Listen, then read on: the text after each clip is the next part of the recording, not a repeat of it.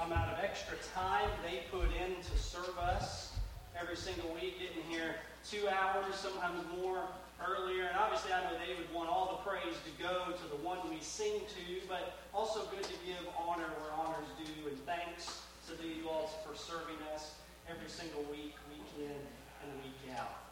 Find the book of Leviticus, continuing through this book. And I know a lot of people think, I've even had some people in the community going, what are you doing preaching through the book of Leviticus? And I'm like, well, it's not, my first thought is, well, it's not the same old sermon about David and Goliath. We all know the ending to that, right? But it's also because all of God's Word has been given to us, is useful for us, is applicable to us, and is so important. God desires to speak to us through all of His Word. And whole Bibles make whole Christians. And we want to be whole Christians following after our Savior. Find Leviticus chapter 4 and 5. And I just want to review a little last week and set up this passage for us. Last week, we started Leviticus considering the general offerings. Things called the burnt offering, the grain offering, and the peace offering. Both the burnt and the peace offering required animals to be sacrificed, filleted, and burned on the altar. The grain offering, they would offer of their grain, they would bake it basically on the fire, these pancake or waffle sort of things, and they would share them in the tabernacle with the priests. And each of these sacrifices taught us a lesson from last week. The burnt offering taught us about the importance of preparation in worship. The burnt offering was a catch-all. They would often combine it with a lot of other offerings in the Levitical days. The grain offering was an offering of appreciation for God's gifts. They were to give out of their first fruits and give back a portion of what God had given to them. The peace offering was very much like the burnt offering in that they offered an animal and they burned it, but it was meant to symbolize fellowship and peace between God and man. The fat of the animal was removed and burned, and the offerer and the priest enjoyed some of the offerings. But ultimately, what we should think about as we think about these offerings is it's meant to be a picture of our Christian life. Paul writes that we are all to be a living sacrifice, holy and pleasing to God. God would have us to lay our lives on the altar and offer up to Him the pleasing aroma of our lives. And these sacrifices ultimately point to Jesus. His death on the cross is the sacrifice that brings perfect communion and peace with God. And this week I want us to consider the last two offerings, which are pretty closely related, the sin and the guilt offering. And rather than being for general purposes, both of these are related to very particular circumstances. What were God's people to do when they blow it?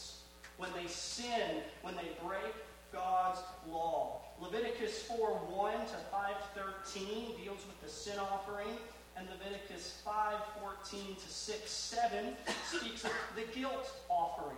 And both, if you were to read the chapter together and look at it, require the death of a sacrifice, the spreading of blood by the priest, the animals filleted, the fat separated, and it's burned on the altar, much like the others. And the one difference is if you look at the guilt offering, they were to also, with their animal, bring restitution for the one who is sinned against. Both of these offerings dealt with sin among the nation, and they teach us one main idea I want us to see this morning. Here's the main idea. Not all sin is the same. Now, that might go a little countercultural to what some people have been told, but the Bible would tell us that not all sin is the same. Now, all sin is still sin.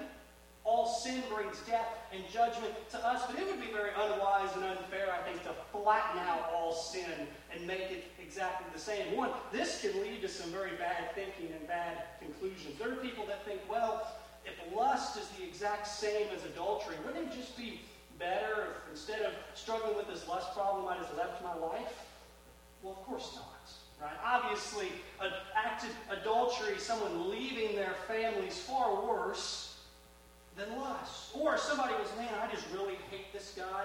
I know the Bible says it's a sin and I can't stop hating him, so why not just kill him? Obviously, those are not the same thing. We shouldn't flatten out all sins because there are certain sins that are worse than others. The taking of human life is far worse than other sins, just like all crimes are not the same. Yet, as we'll see this morning, though all sins are not the same, all do have the same solution, and forgiveness is available for any and all sins that you have committed. The sin and guilt offering teach us about the nature of sin, and through these chapters we're given 5 questions to ask to measure sort of the severity or the uniqueness of our sin. 5 questions to ask ourselves. And let's start with the first question. First question is, how did I sin?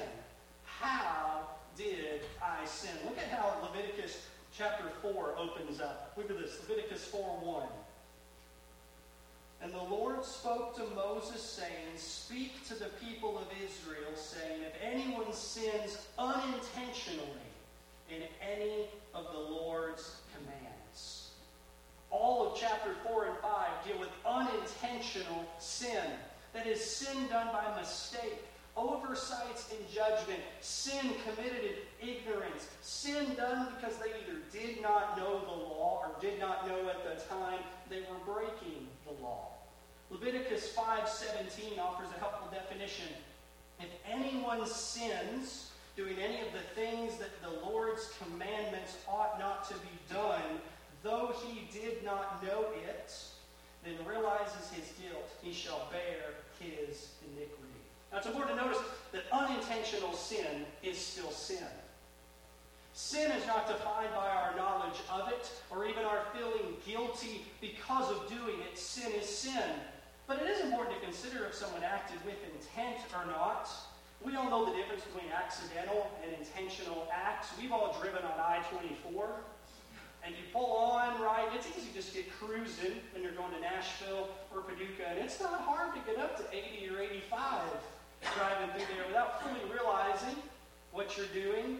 And if you're just cruising along, it's not hard to speed. And whether you intend to or not, if you're speeding, the officer is going to clock you going 80 and he's going to pull you over and he's going to give you a ticket. Ignorance of the law is no excuse for breaking it. Yet we also know there's a massive difference between unintentionally speeding, a car chase, swerving in and out of lanes, and certainly it's miles away from the greatest traffic crime imaginable, not using your blinker. Amen? Right? Friends, unintentional sins are sins done without knowledge or awareness, at least in the moment. Sadly, in a fallen world, sin is everywhere, and this will often happen without intent. Maybe this has happened to you. I know this has happened to me. You're in a conversation with somebody, you feel good, you speak open, you're able to speak openly a little bit, and you just let something slip about somebody that you should have never shared. And you're like, oh, and you don't even catch it at the moment. You don't even realize it till you get back to the car, and you're driving home and you're thinking, really? Why did I say that?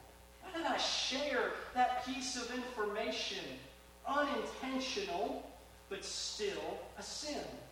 It's interesting as you read through Leviticus 4 and 5, the only thing explicitly mentioned in this chapter is unintentional sins.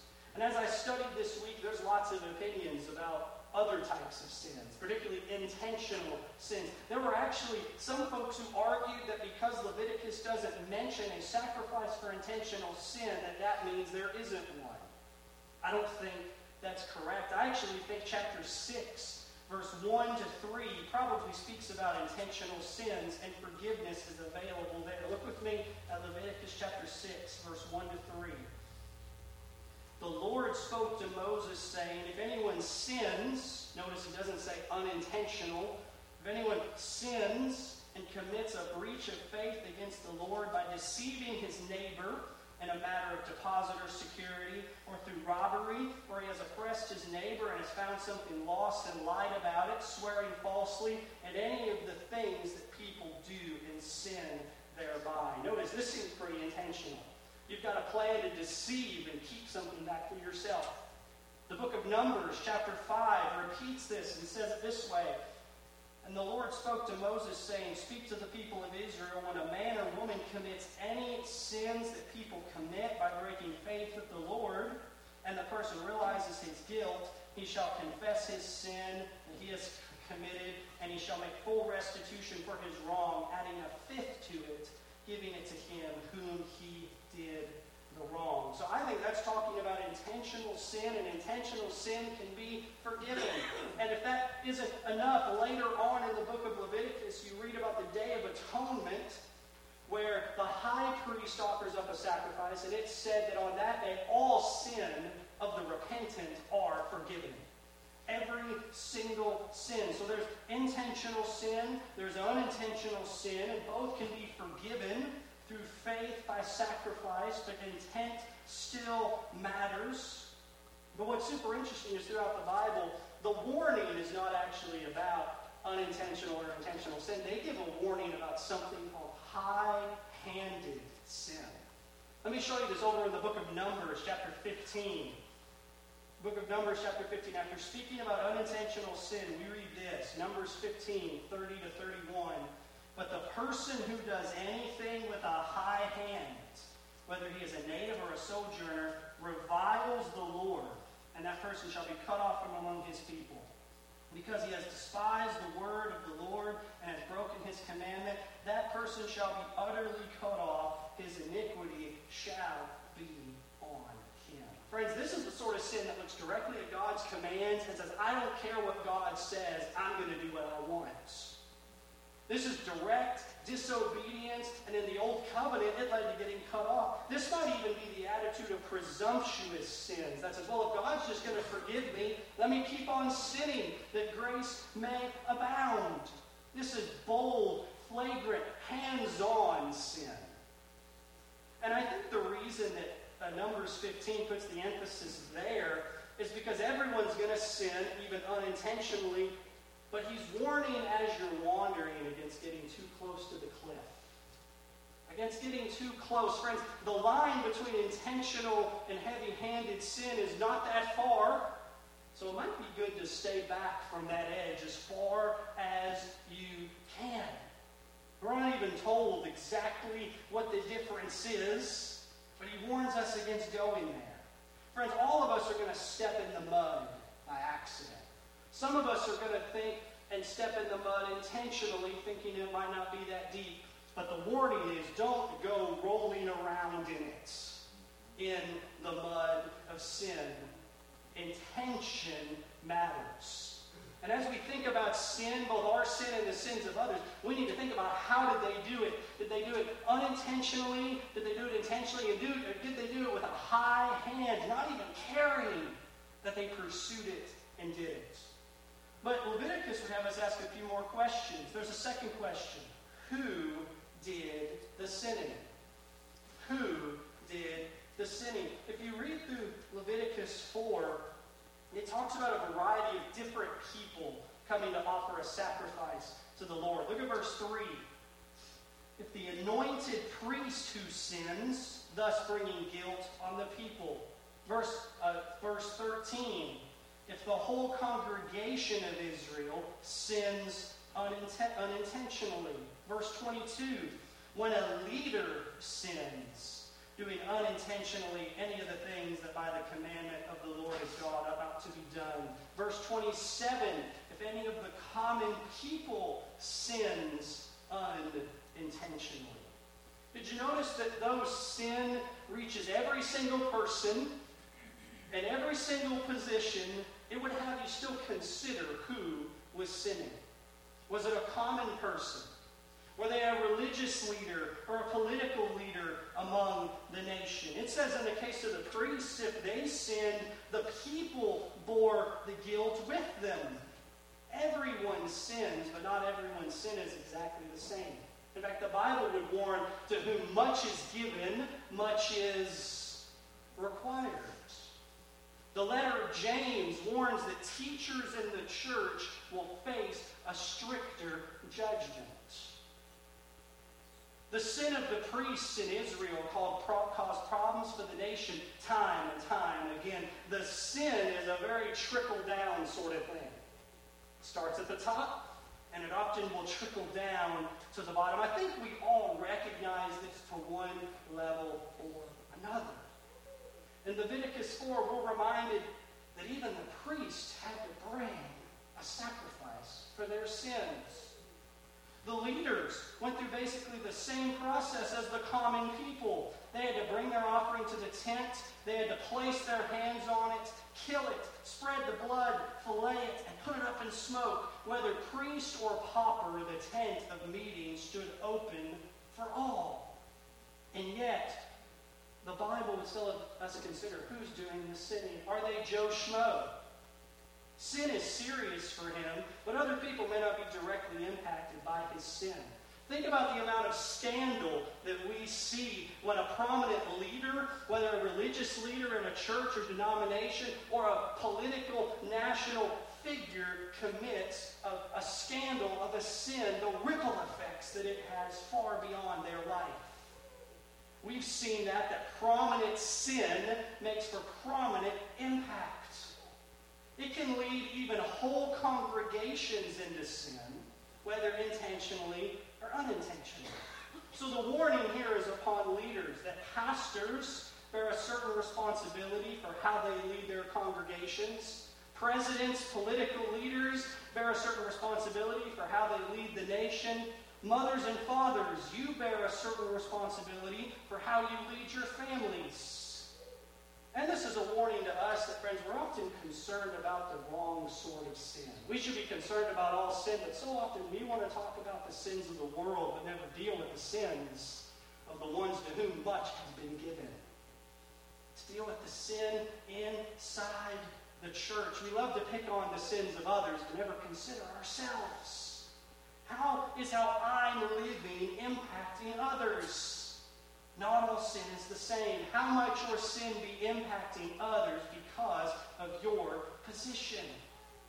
The chapter wants us to consider all sides of the sin equation, not just who is sinning, but also the third question, who is being sinned against? Who is being sinned against? You know, for chapters that talk a lot about sin, we don't get any specific examples until chapter 5. Let me show you a few of the things we're talking about. Chapter 5, verse 1.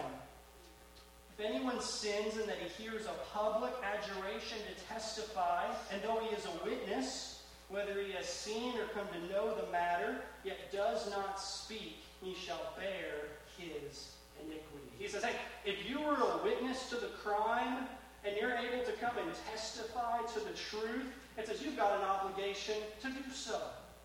To testify to the truth for the good of your neighbor and so that justice may be done. This person may have failed to go unintentionally. Maybe they forgot the court date. Maybe they failed to go because they were scared of their own prosecution. Or maybe they didn't go because they didn't care about truth and justice. Regardless, we're called to stand up for the needs of others. In verse 2 and 3 of chapter 5, he goes over sins relating to ceremonial uncleanliness. We'll put that on a shelf and come back to that in a couple weeks. But he also says that while you're sinning, if you don't speak up when you ought to, you also can sin when you speak too quickly. Chapter 5, verse 4.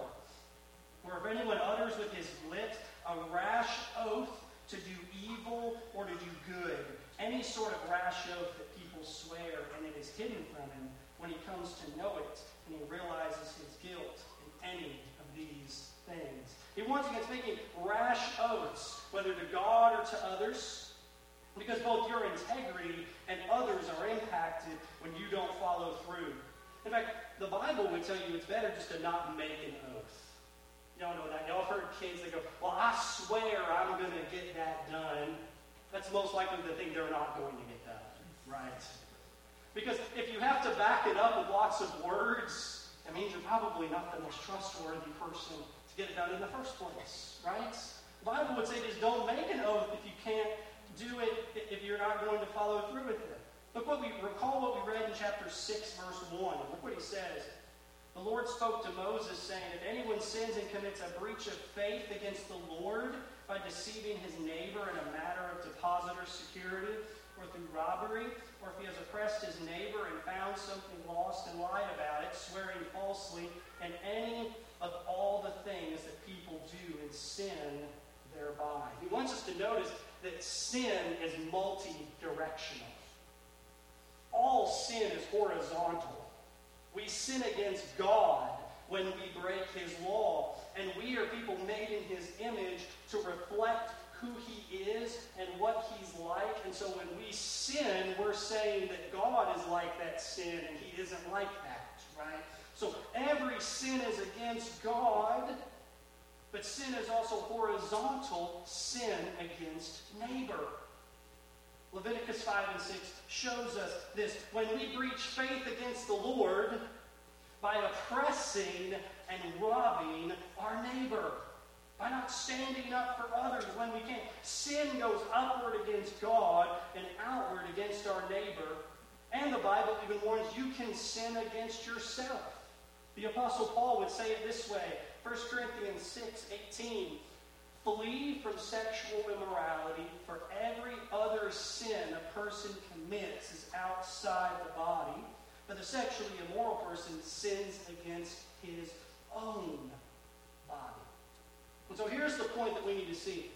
Sin always hurts someone, even when that someone is you. Sin, one, has an impact on your relationship with God because you're not listening to him. Sin has an impact on others when we steal and lie and hurt others. And sin has an impact on ourselves. Sin is always against God, but it always impacts others, even in ways that we may not see at first.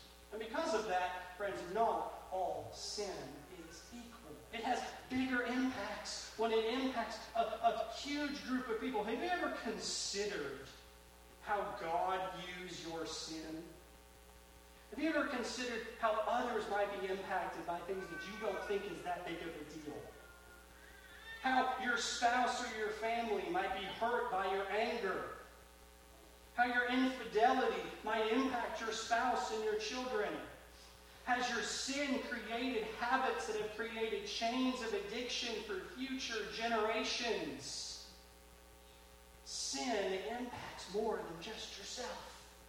And sin impacts more than just you and your relationship with God. Sin impacts all of us. How have you sinned? Was it intentional? Was it heavy-handed? Does who you are make your sin more far-reaching? And who have you sinned against? This brings us to the fourth question, and this is so important. How did I respond to my sin? How did I respond to my sin? Because let me tell you, inadvertently, you're going to sin. You'll probably sin before you go to bed tonight. I know I probably will, at least hopefully unintentionally, right? Because none of us are perfect. But the question to consider is, what will we do when we sin? Notice that when they brought the sacrifice, Leviticus 5 and 6, notice what they did along with the sacrifice. When he realizes his guilt in any of these things, he confesses the sin he has committed.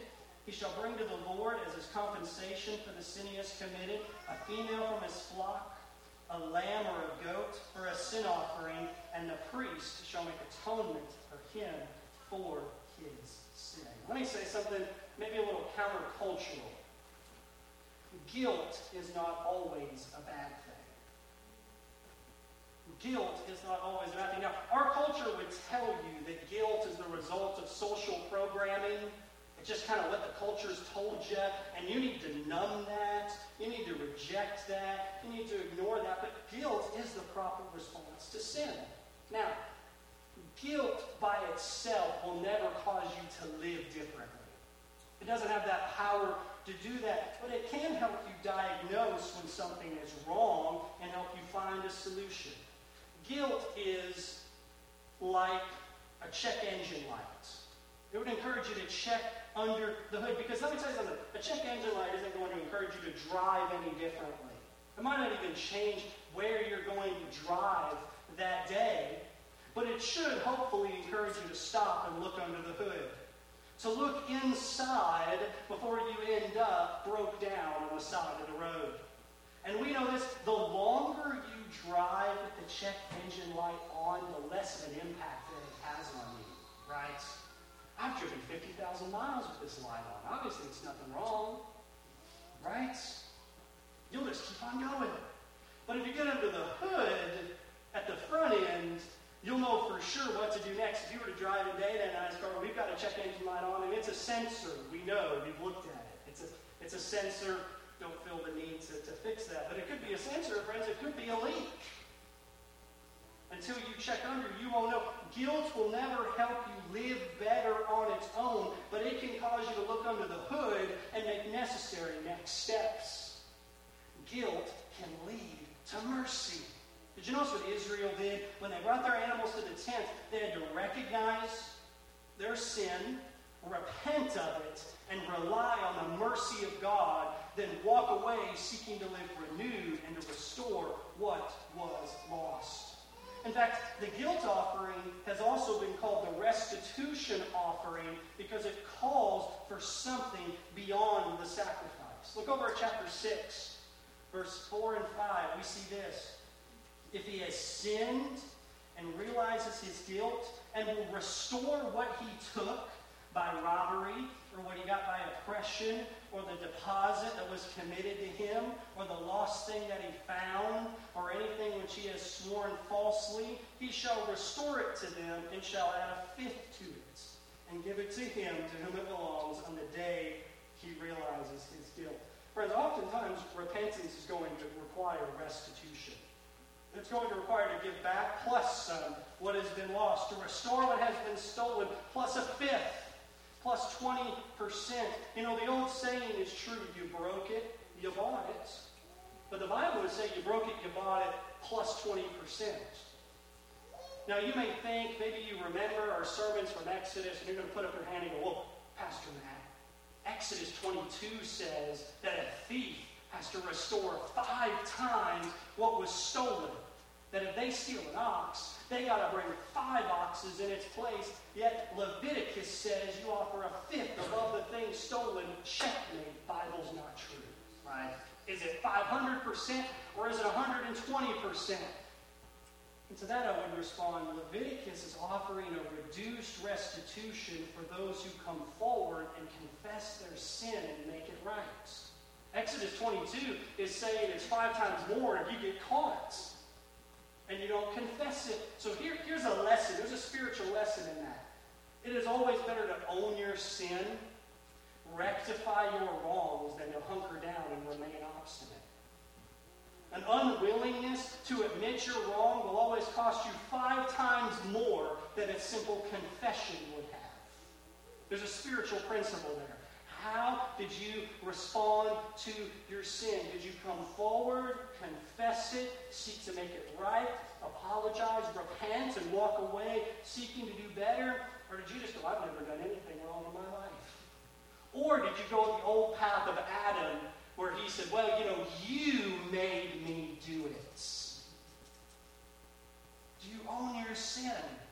Do you turn away from it? Have you paid your dues and restored what was harmed? Because sin that is repented of is ultimately sin no one should be holding against you. And sin that is repented of is ultimately sin that is forgiven. And friends, sin that is repented of and forgiven is not the same as sin that is unrepented of and unforgiven.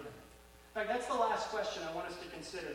Has my sin been forgiven? How did I sin? Who was the one that did the sinning? Were they in a place of prominence where that trickled down to others? Who was being sinned against? Did they hurt other people in the process? How did they respond to their sin? And has their sin been forgiven? Because if God doesn't hold it against you, neither can anyone else, and neither should you. Repeated over and over and over again in this chapter, whether it be unintentional sin or otherwise. We'll read this, Leviticus 4:20. This he shall do with the bull, as he did with the bull of the sin offering, so shall he do with this, and the priest shall make atonement for him, and they shall be forgiven. The priest shall make atonement through the giving of a sacrifice. And the incredible news in Leviticus chapter 5 is that forgiveness is open to everyone. If you're able to bring a bull or a lamb, God will receive it. Chapter 5, verse 7 says if you couldn't afford a lamb, you could bring 2 turtle doves. And verse 11 says if you couldn't afford even 2 turtle doves, you could bring a small amount of flour.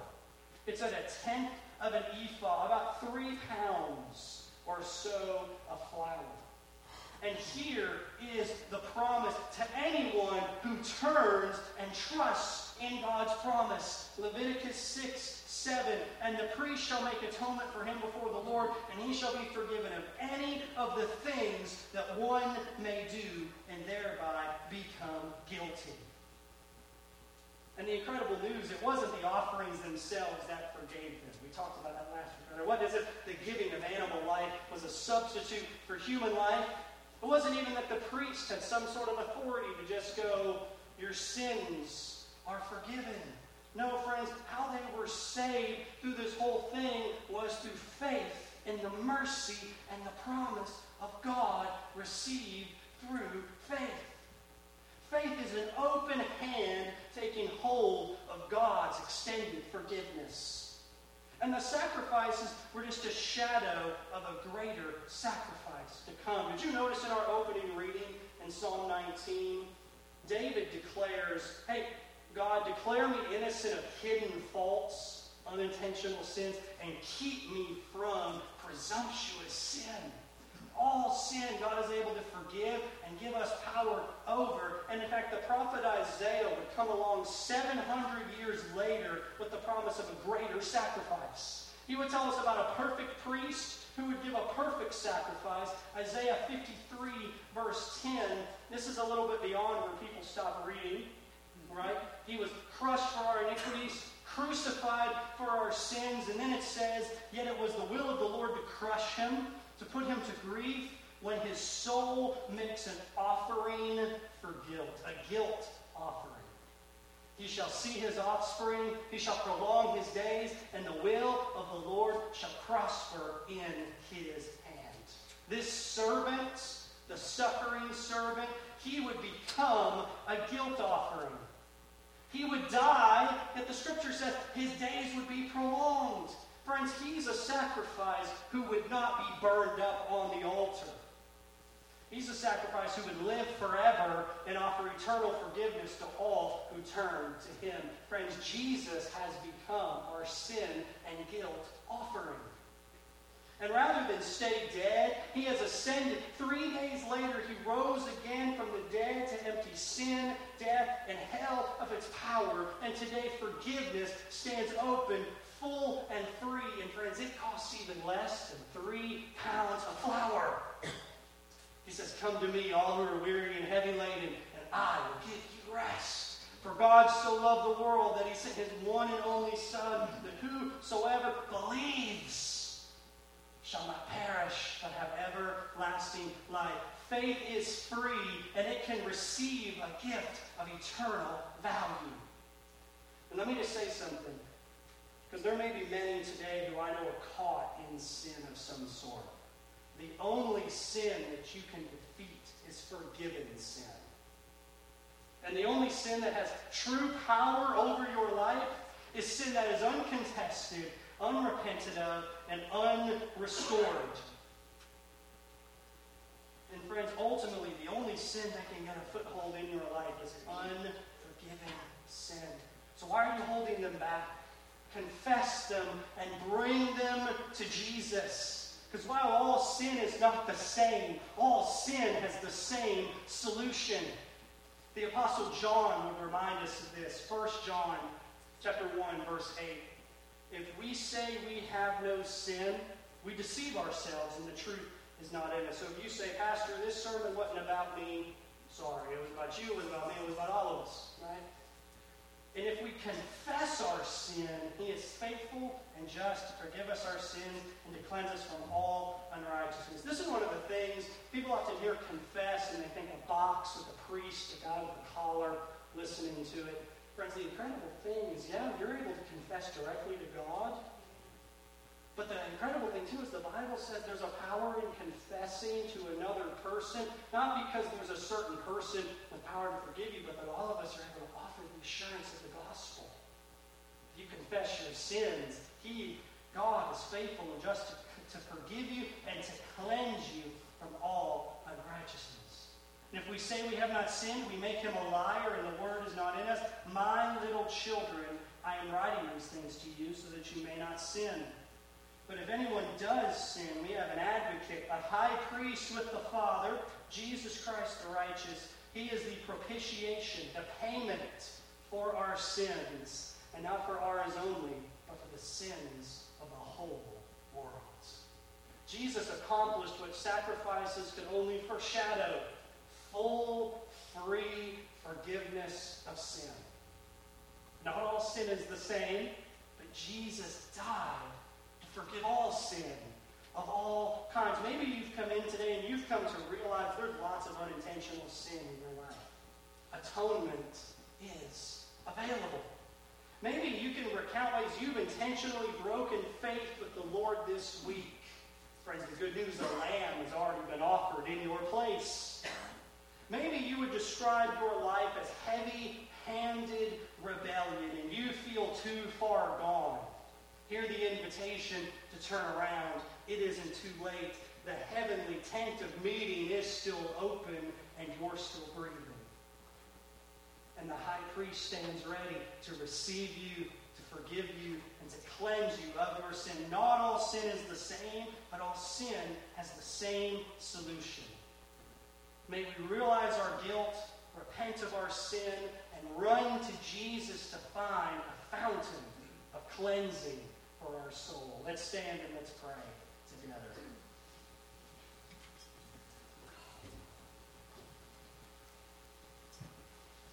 Father in heaven, we come to you today to admit that we are sinners. All of us, by nature of breathing today, have confessed that we don't have it all together. No one's better or worse than anyone else, but all of us have sinned differently in different ways, and all are in need of a Savior.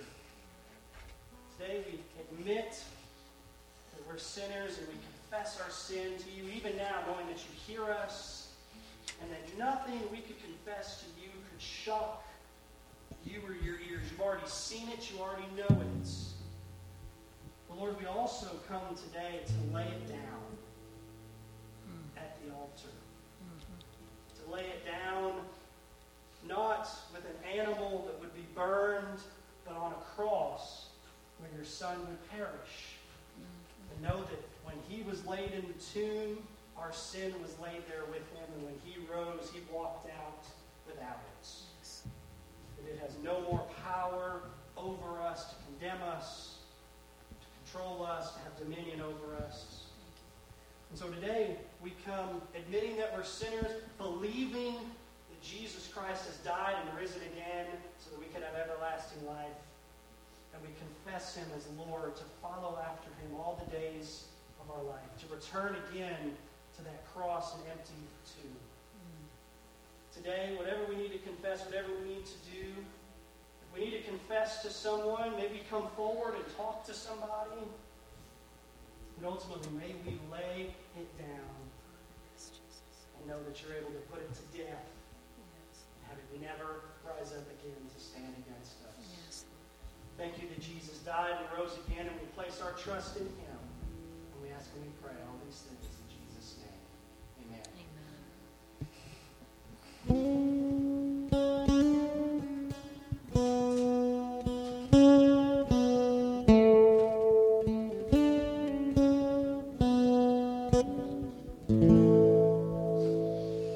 All to Jesus I surrender, all to him I freely give. I will ever love and trust him, in his presence daily live. I surrender all. I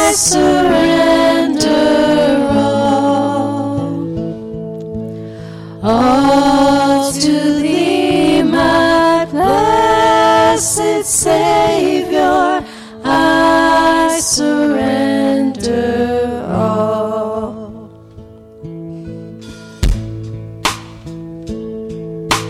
All to Jesus I surrender, humbly at his feet I bow. Worldly pleasures all forsaken, take me, Jesus, take me now. I surrender all. I surrender all. All to thee, my blessed Savior, I surrender all.